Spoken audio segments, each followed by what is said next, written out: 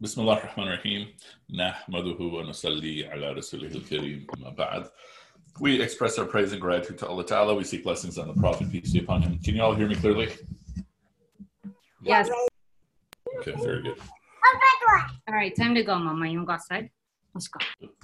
So we had the discussion yesterday about fisq, so shameless rebellion.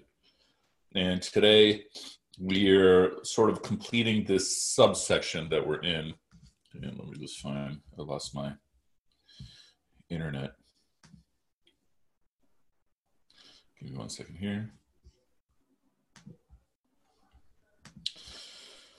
So we're going to be looking at ayahs 28 and 29 of the second surah.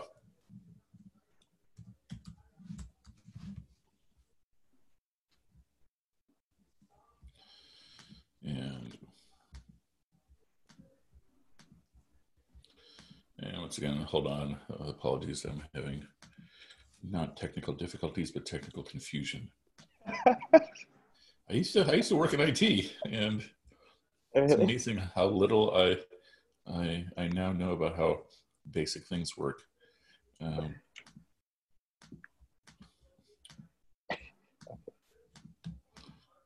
Okay. I'm trying to share my screen. Sorry, wait, I'll mute myself. And I can't find the screen sharing button.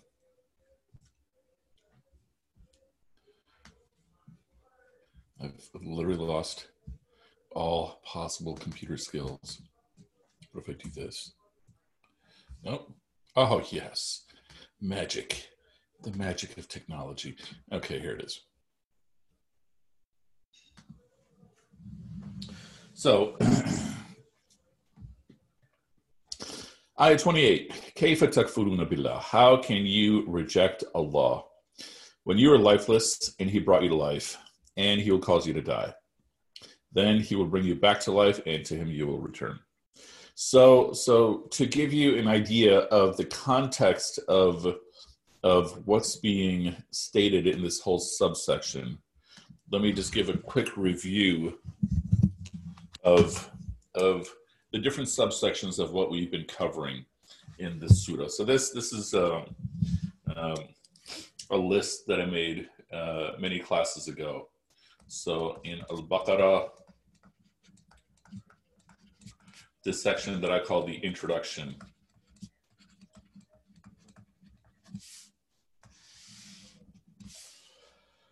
So ayah 1 was sort of on its own. It's Alif Lam Mim. And then ayah 2 through 20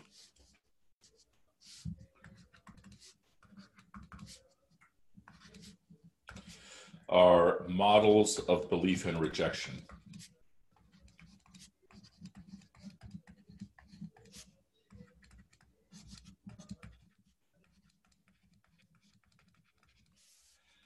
And the section we are in right now are foundational concepts and commands.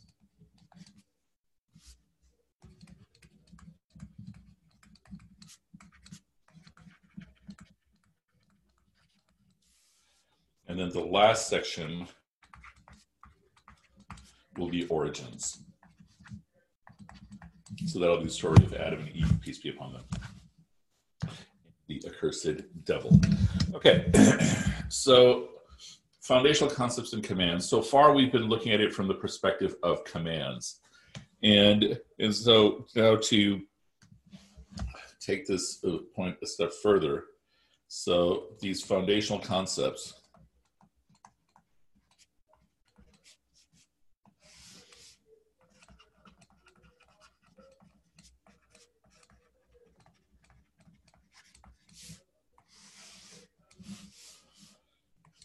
So when we look at Surah, or the Surah 2,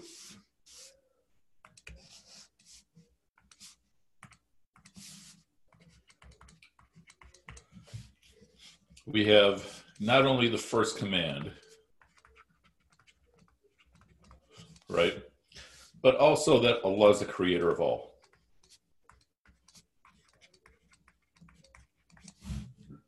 He created you as he created those before you. And also, we have a first step to developing taqwa.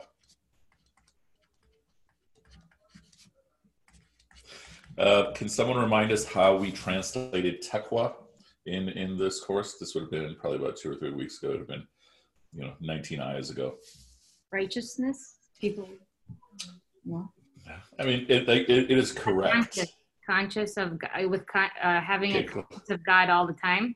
Closer. Yes, almost there. Every action, belief.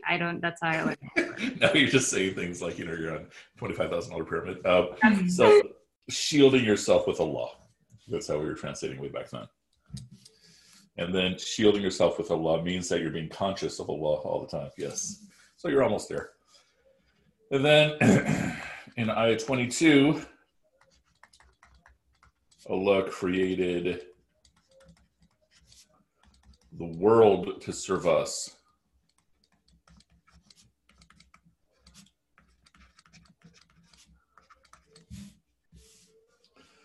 And second command,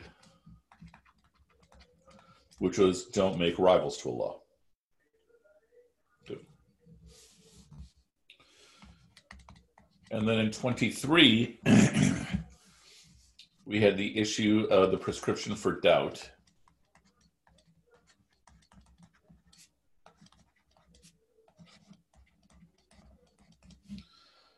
And what did it say at the beginning? If you have doubt about what we have sent down to our servant. And so what else are we saying here? That Allah sent the Quran to the Prophet.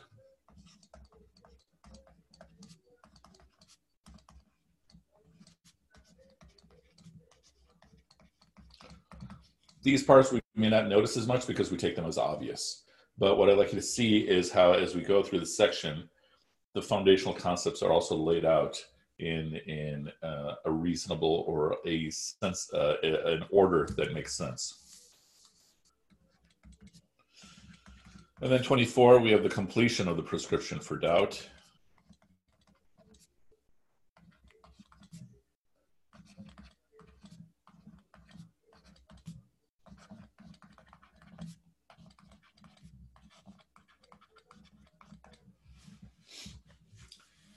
And we talk about hell. Hell fueled with and prepared for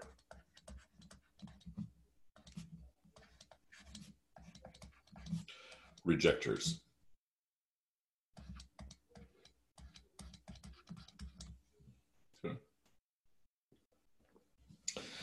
And then, and let me know if I'm going too fast. Ayah 25. Wait, can we go back a little bit? Sorry. Yeah, sure. Yeah, let me know when I can move forward. With and prepared for rejectors. Okay. Yes. Okay. Got it? Okay. 225, we have the third command.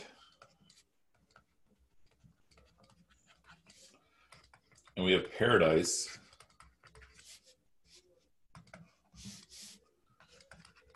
For those who believe and do right.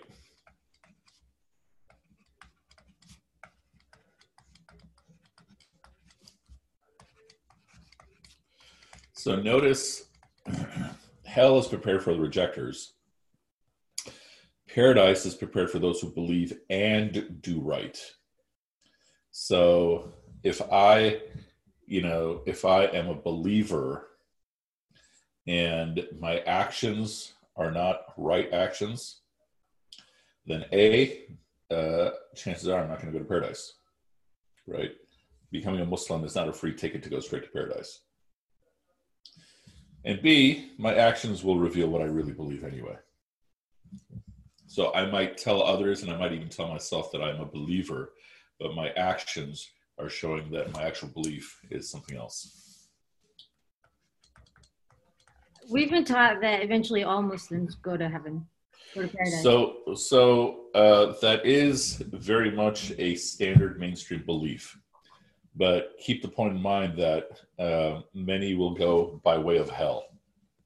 So think of it from the perspective, from conceptually, yeah, that the belief is that at the very least, Muslims are all going to go to paradise. There's a difference of opinion about whether or not others are going to go to paradise as well, eventually. But when we put it to practice, then think about, right, if you had the option of standing in a burning fire for years, would you take that choice? Obviously not.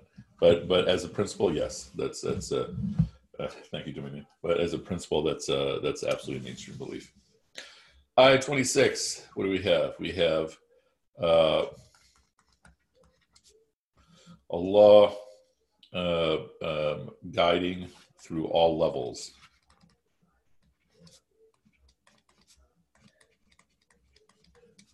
Meaning nothing is beneath Allah, not even a bug. Okay.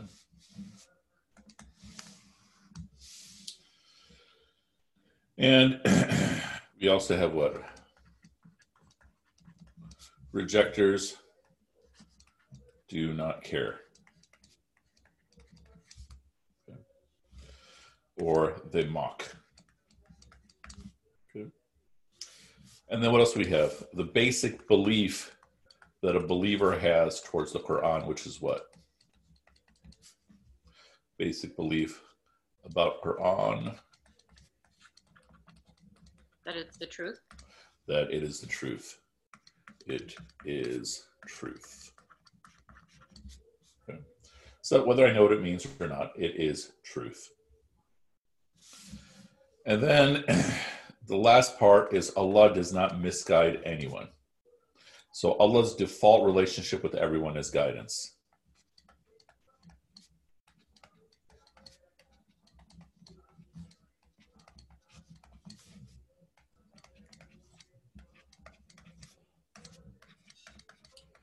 Except the fasiq. Again, a point that I have to make periodically in these classes, when you're seeing these attributes like a hypocrite or a fasiq, a shameless rebel, don't go up to your friends and say, you're a hypocrite. I study this in class. I've had students do that, and let's just say you don't make friends very fast that way. And then we have attributes of hypocrite or attributes of the fasiq.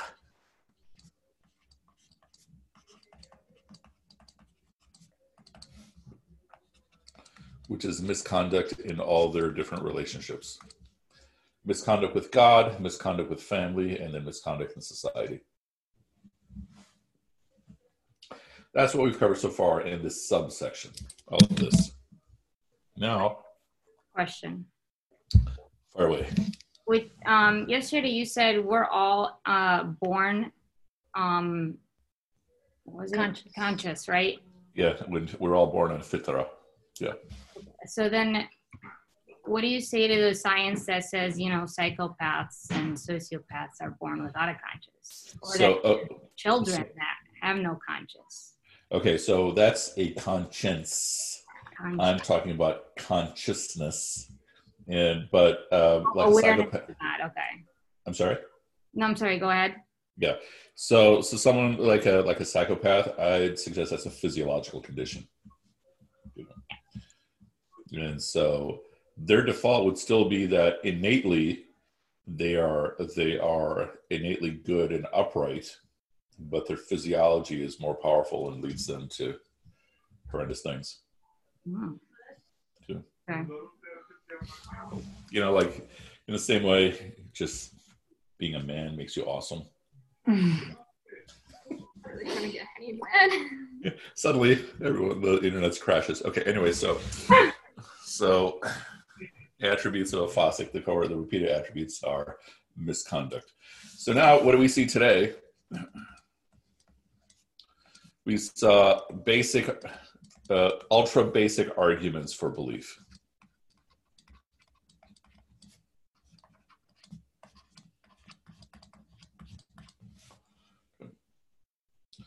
So this is the ayah that we just read. How can you reject Allah? You were dead, he brought you to life. You're going to die again and then get returned to him. Okay. So we're going to explore that now. May I go to the next slide, or does anybody still need this? Everyone's good? Okay. So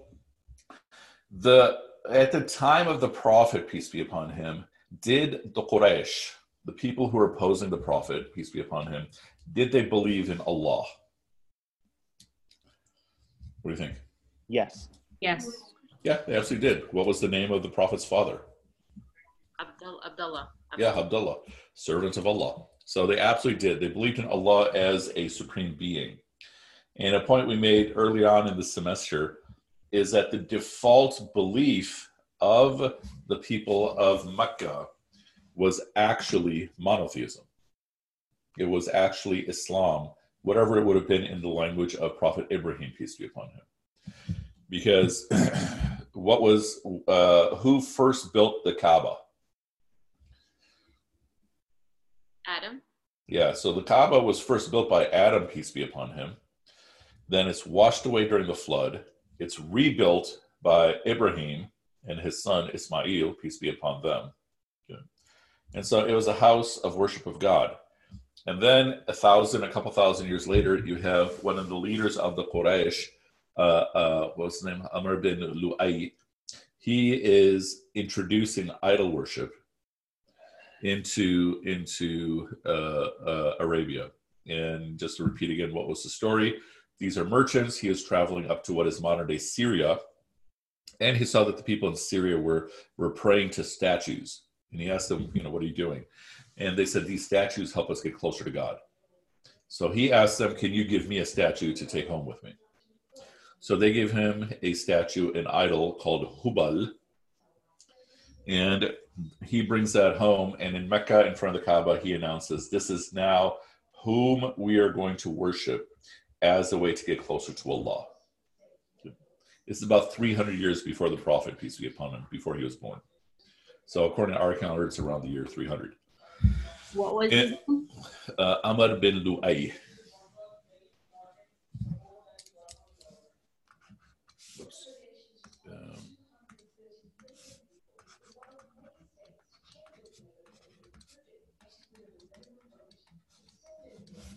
Sometimes you'll see it written as Luhay.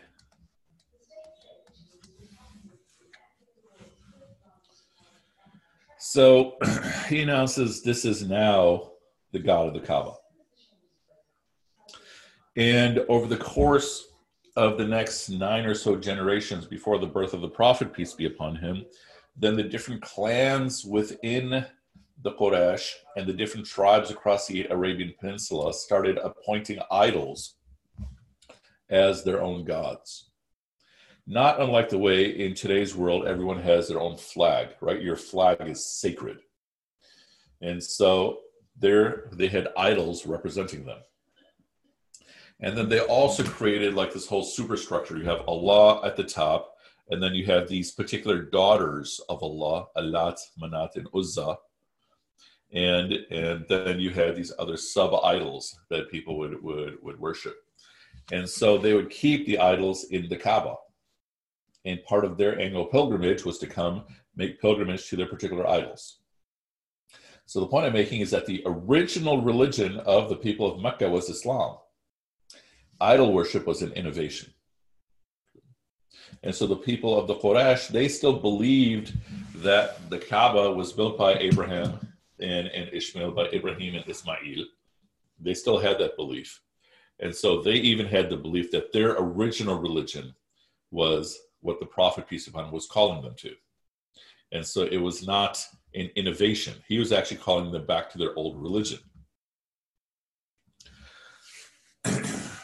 And still they were resisting for various reasons. And so they still had a belief in Allah. And so if you were to ask them, okay, who created you? They would say, Allah created us. They didn't have as much belief in the Day of Judgment, though. That when you're dead, you're dead. And so we have other passages in the Quran where it's literally saying that you ask them who created you, they would say Allah, but then they would reject any belief of being resurrected and such, and being held to account for their choices. And they also disagreed with some of the attributes of Allah that were mentioned in the Quran. I mentioned way back at the beginning, they didn't believe that Ar-Rahman was one of the attributes of Allah.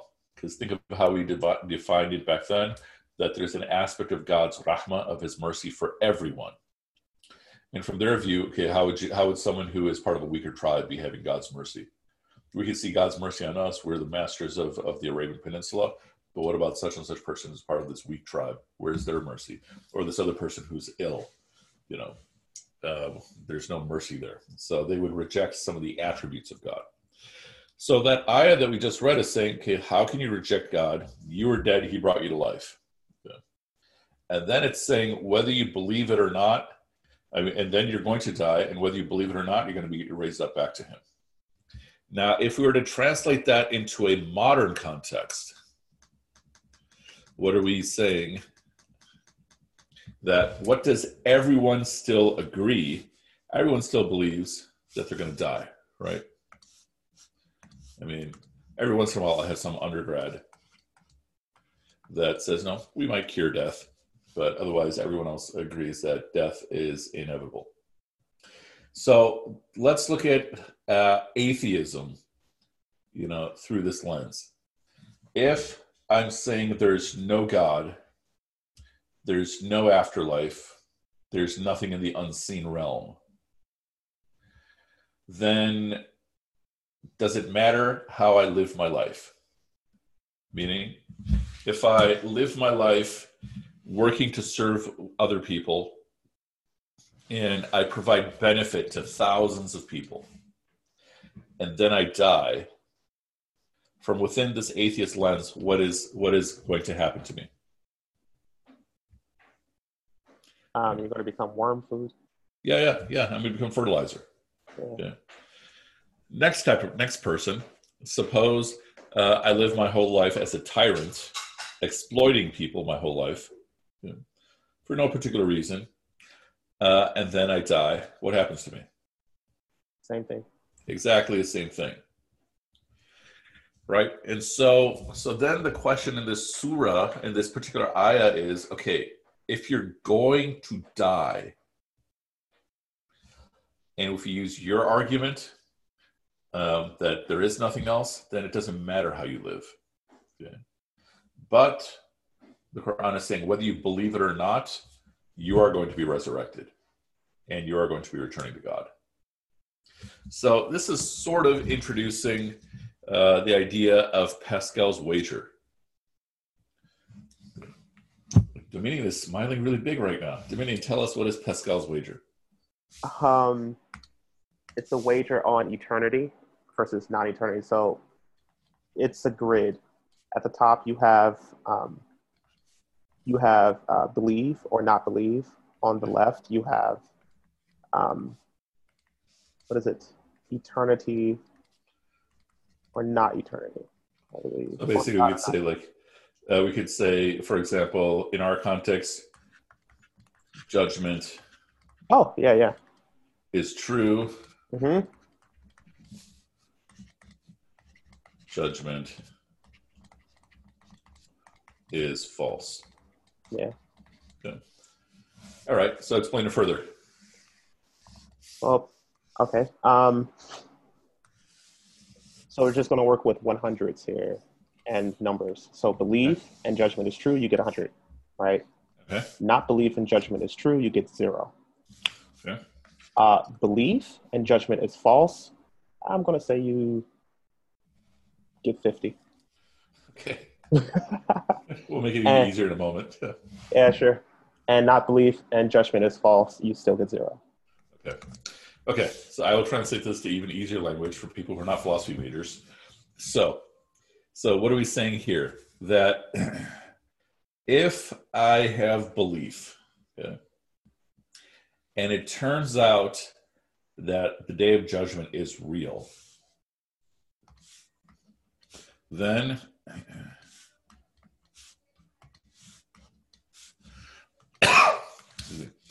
then I'm safe. Right? And I'm happy. If the day of judgment is true, but I don't have belief, then I'm doomed.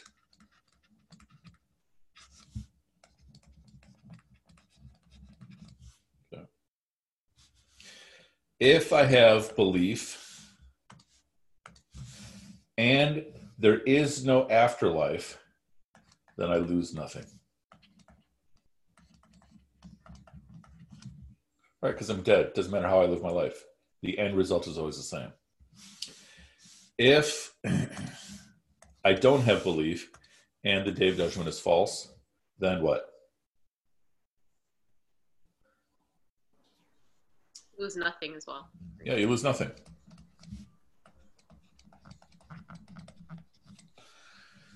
So the point here, what is Pascal arguing?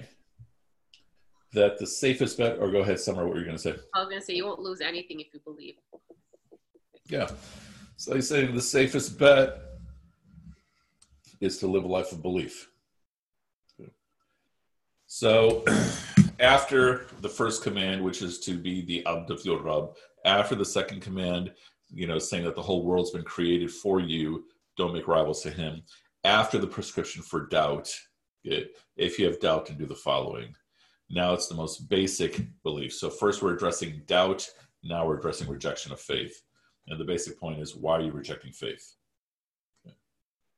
The formula of rejection of faith doesn't work. That you may live your life your whole way, but you're still going to die. And whether you believe it or not, you're still going to be facing Allah. So this is essentially the basic argument in Ayah 28. How can you reject God? You were dead. He brought you to life, and then you're going to die again. And then you will be brought back to life, and you will return to him. And what else is being said? It's not even as simple as, okay, you're going to be safe and happy. You're missing out on the wonder of life. That the world has been created wondrous as a way to get closer to Allah. This is just the basic formula, the basic argument for belief, or the basic argument against rejection of faith. That's probably a better way to put it.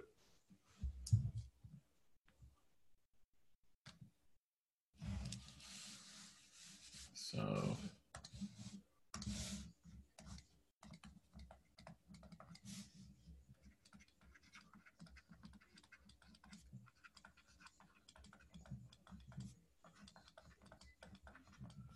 not against faith, against rejection.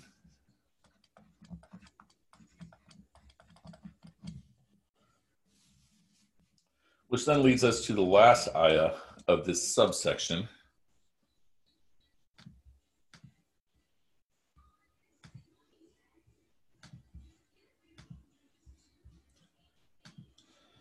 Which looks sort of like a repetition of what we've already covered. He is the one who created for you all that is in the world. Okay. And then he shifted, or he turned to the sky, and he made it into 7 skies. And he knows all. This ayah is both an end to this subsection, and it's also introducing the next subsection. So it's finishing off this subsection by saying, once again, he made everything and made it for us. And he is all-knowing. Again, something like that, those are the types of passages we often just run past because they seem like such common sense. But I'm just taking a moment to give it a little bit of attention. So, he made all for us. He knows all. And again, this is, in our society, this is commonly how we speak of the divine, right? That the divine is all-knowing. He's omniscient. And so that doesn't really seem all that surprising. But once again, I'd like you to consider all the things that are being said about Allah. He is the creator, and also that we should take him and his commands as nourishing us. He created the world to serve us. We should not make rivals to him. And then prescription of doubt for what Allah has revealed. He is the one who sent down the Quran. And then he made hell. And then give good news of reward from Allah about this paradise that he has made for them. He guides at all levels. And then he does not misguide anyone except for the people of shameless rebellion. And then here we have that Allah Ta'ala is the source of life.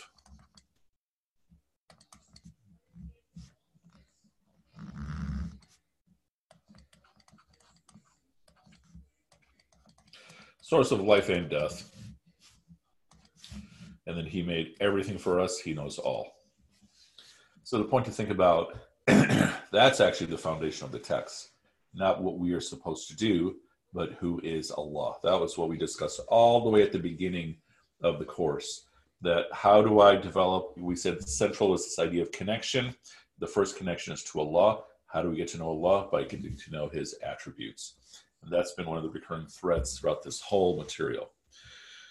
And so we'll stop right here, but I just want to introduce the next topic, our last big topic, origins. So this is going to be the story of Adam and Eve, peace be upon him, and the accursed devil. And so we have a number of characters in our story. We have Allah, we have angels, we have jinns, we actually have not talked about before, but for undergrads, that is their single favorite topic, not including, is my meat okay? And is, am I going to get into med school? And will I get married? 3 M's and a J. Okay. And humans. Okay. In fact, let's stop here. We'll fill up this chart tomorrow, inshallah. Any questions or thoughts about anything that we've covered or anything not covered? I have a question. Would people like Asra Nomani, are you familiar with her? Very, yeah. Is she considered a Fasiq? I mean, I'm cautious against pointing that finger at anybody in particular.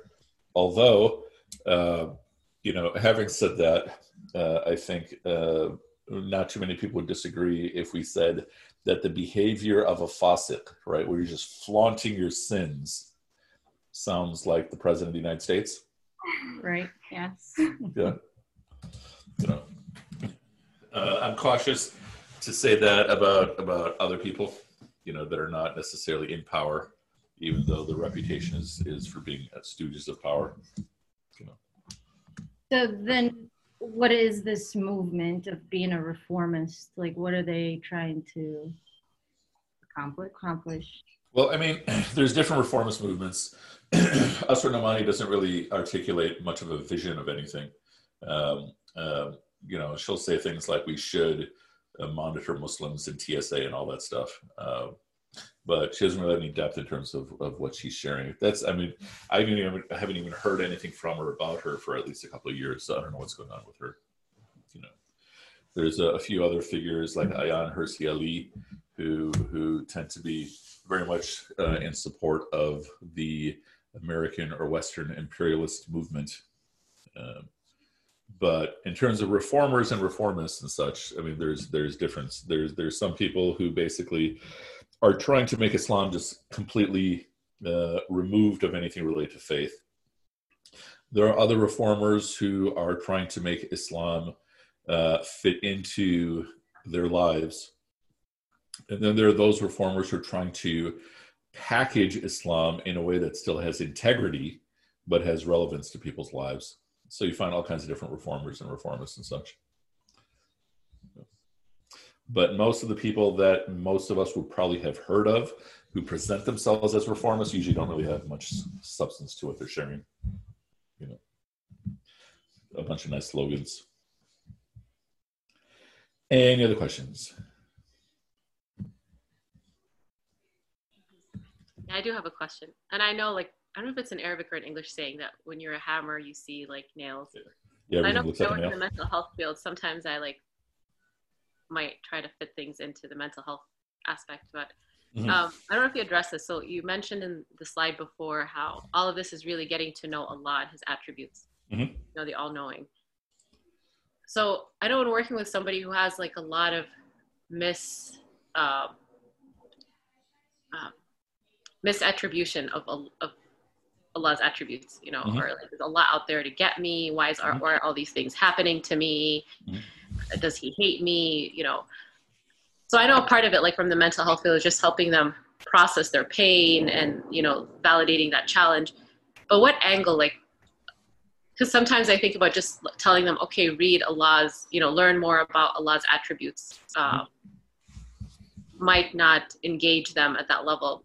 I guess, what would you recommend in terms of helping just rectify some of that emotional connection to the Creator, to Allah? So, I mean, so your work and my work obviously has a lot of overlap.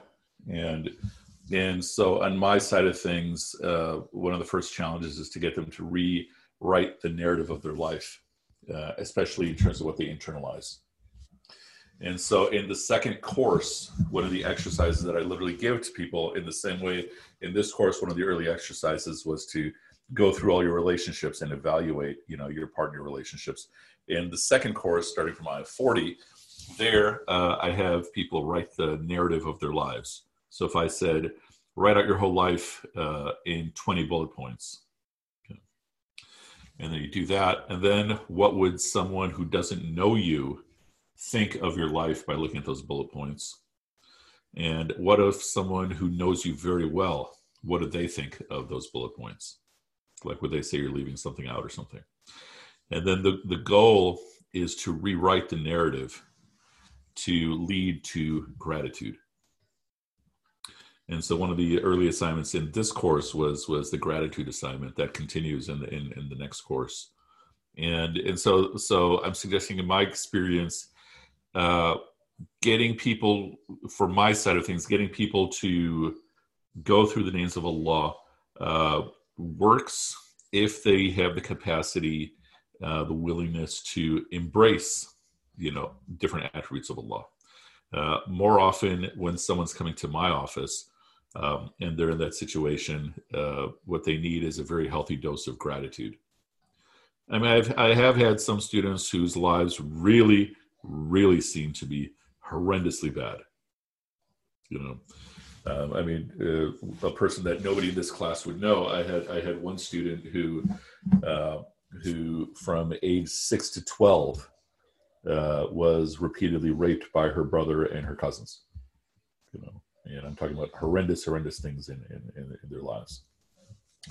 And you know, I've had students who are survivors of genocide and have seen and experienced horrendous things as part of the genocide, right? So there are those people for whom it's more than, okay, be grateful for what you have.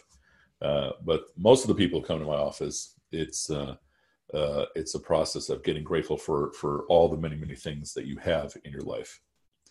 Then that can help put in perspective, okay, where are the darknesses? You know, where's the tyranny and all that stuff? Yeah, that's very helpful. Like, subhanAllah, I think one of the approaches I do use is narrative therapy. But I never, like, sometimes sharing something can be just very profound in terms of even trying to incorporate and be intentional about that spiritual interpretation in their life, in their narrative of their life. But yeah, that's very helpful. Good. Any other questions about anything at all? Nothing else? I do have a question. Yes.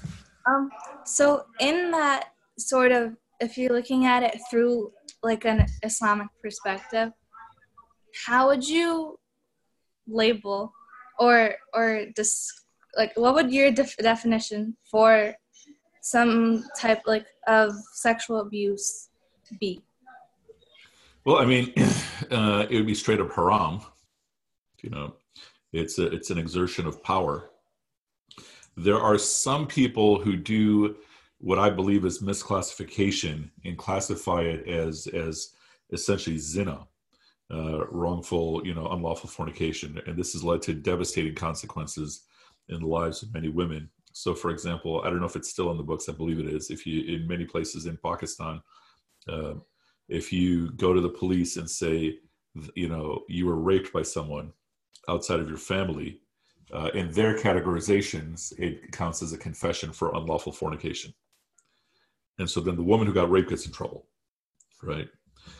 So there are some people who categorize it that way, but sexual violence is an exertion of power, and so there's a professor at the University of Wisconsin. Her name is Asifa Qureshi. She wrote, like 20 years ago, she wrote an article arguing that in Islamic law, this should not be categorized as zina. This should be categorized as what we call hiraba. Hiraba would be sort of basically like violence, like almost like warlike violence that you're doing on someone. And I know her paper has had effect in some places, but I still think it's a problem in many places. I don't know if that answers your question in terms of what you're, Any other questions about anything at all?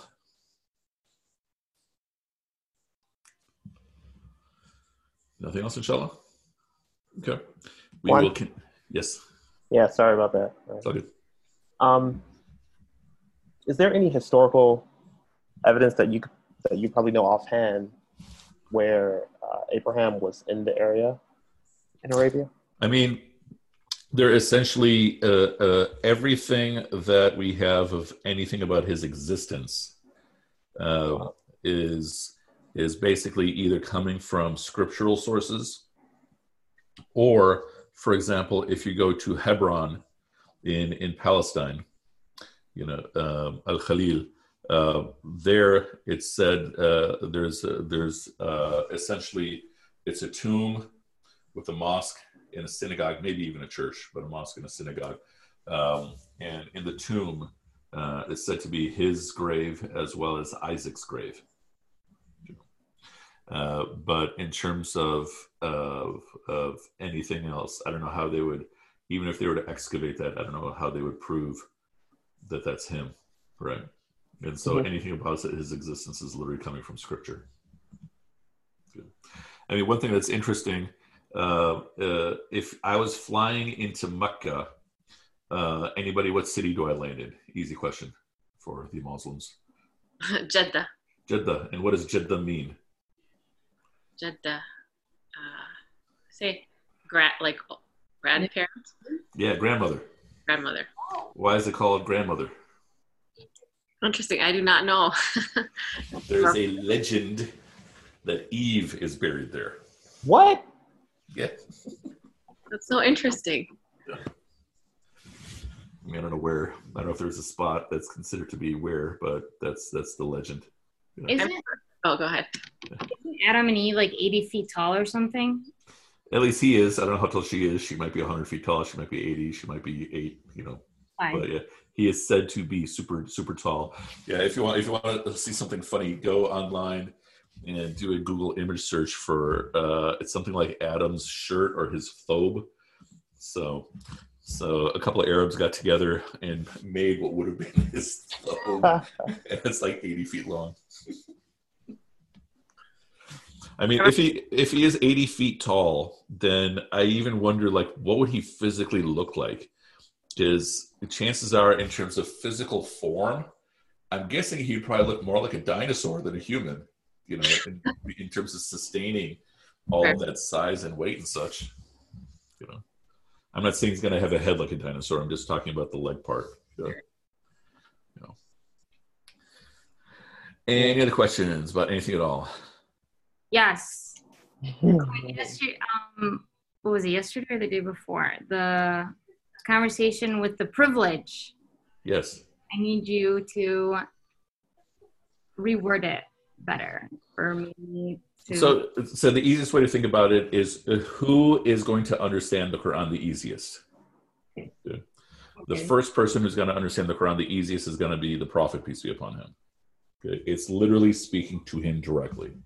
Okay. Second, who's going to understand the Quran the easiest is going to be Arabs, especially from the generation of the Prophet, peace be upon him. It's not just in Arabic, it's in their dialect, right?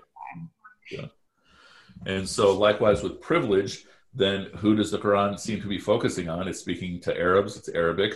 Okay, it's speaking primarily to Arabic men, Arab men. How is it speaking primarily to Arabic men?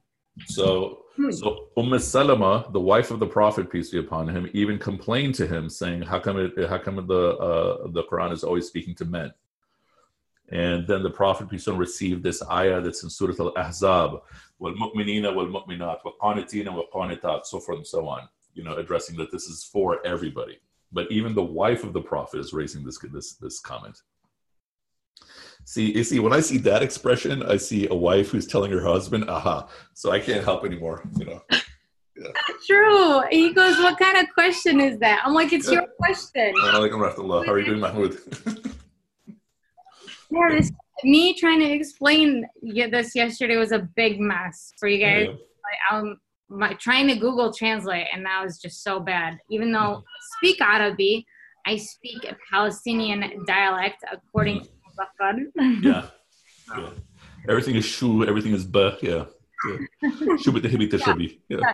And we do it here and there. Mm-hmm.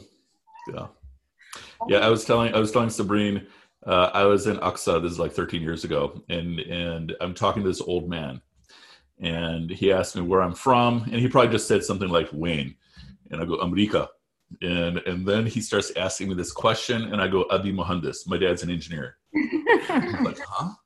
And then he asked me again, and I go Abi Mohandas, and he's confused. He asked me a third time, then he gave up, and I don't remember what the question is anymore, but I kept replaying it over and over in my head, and then I realized he was asking me, what is life like for Muslims in America? Abi Mohandas, my dad's an engineer. Yeah, that's funny. So you know what actually happened even there? So I started talking to the Imam of Aqsa, and he was amazed by my Arabic. So he actually he gave a dars after Fajr. He made me translate everything he was saying for the Americans there. Yeah. Oh, wow. It's okay, that's how our Arabic is now anyway. Yeah, and in fact, he started taking me around the old city, and I could hear the moment when he's shifting from Fusha to Palestinian dialect. Because I'm understanding, and then all of a sudden, blah, blah, blah, blah. I'm like, what are you saying now? Yeah. So, cool. Any other questions about anything at all? Nothing else? I have a question real quick. Since we're speaking about, yes, Quran was written in Arabic, and I'm Bosnian originally, so I had to read translation several times of Quran to just have better understanding of certain surahs. And of course, people spend all their life studying this, and they still do research and try to go in the depth of the meaning. So I'm sure you read Quran in Arabic, you read it in English. And when you read that, because I know that Quran is definitely written perfectly, but when you read that, do you see, as somebody who speaks fluent Arabic and English, do you see that difference in translation? Do you feel like that we lose something? Since a lot of people don't speak Arabic, even I'm from Bosnia, Arabic is not mandatory, and I have friends who first learn Arabic in order that they can read Quran and have better understanding and meaning. So I just found it sometimes challenging, even reading in Bosnian, and I have feeling like sometimes really something they're trying to really translate, but it's always hard. But it's really challenging, and I'm sometimes I really think I want to learn Arabic just so I can understand and read Quran the way it's really written, not translated. But I just wanted to ask you, do you feel like when you read it in both languages that we lose something if it's translated in another language? Yeah, absolutely. Absolutely. Where do you take a guess? Where am I from?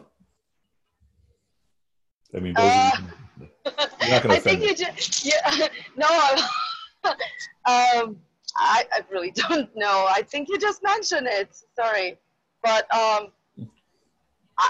are you born in USA? No. I was born in Pakistan. So. In Pakistan. Okay. So essentially, I'm not a native Arab. I learned all of my Arabic, in my adult life, And in fact, one of my Arabic teachers said, all right, you'll probably need about 14 years to become fluent. And that's studying full time. So I'm not anywhere close to being fluent. But to answer your question, yeah, absolutely.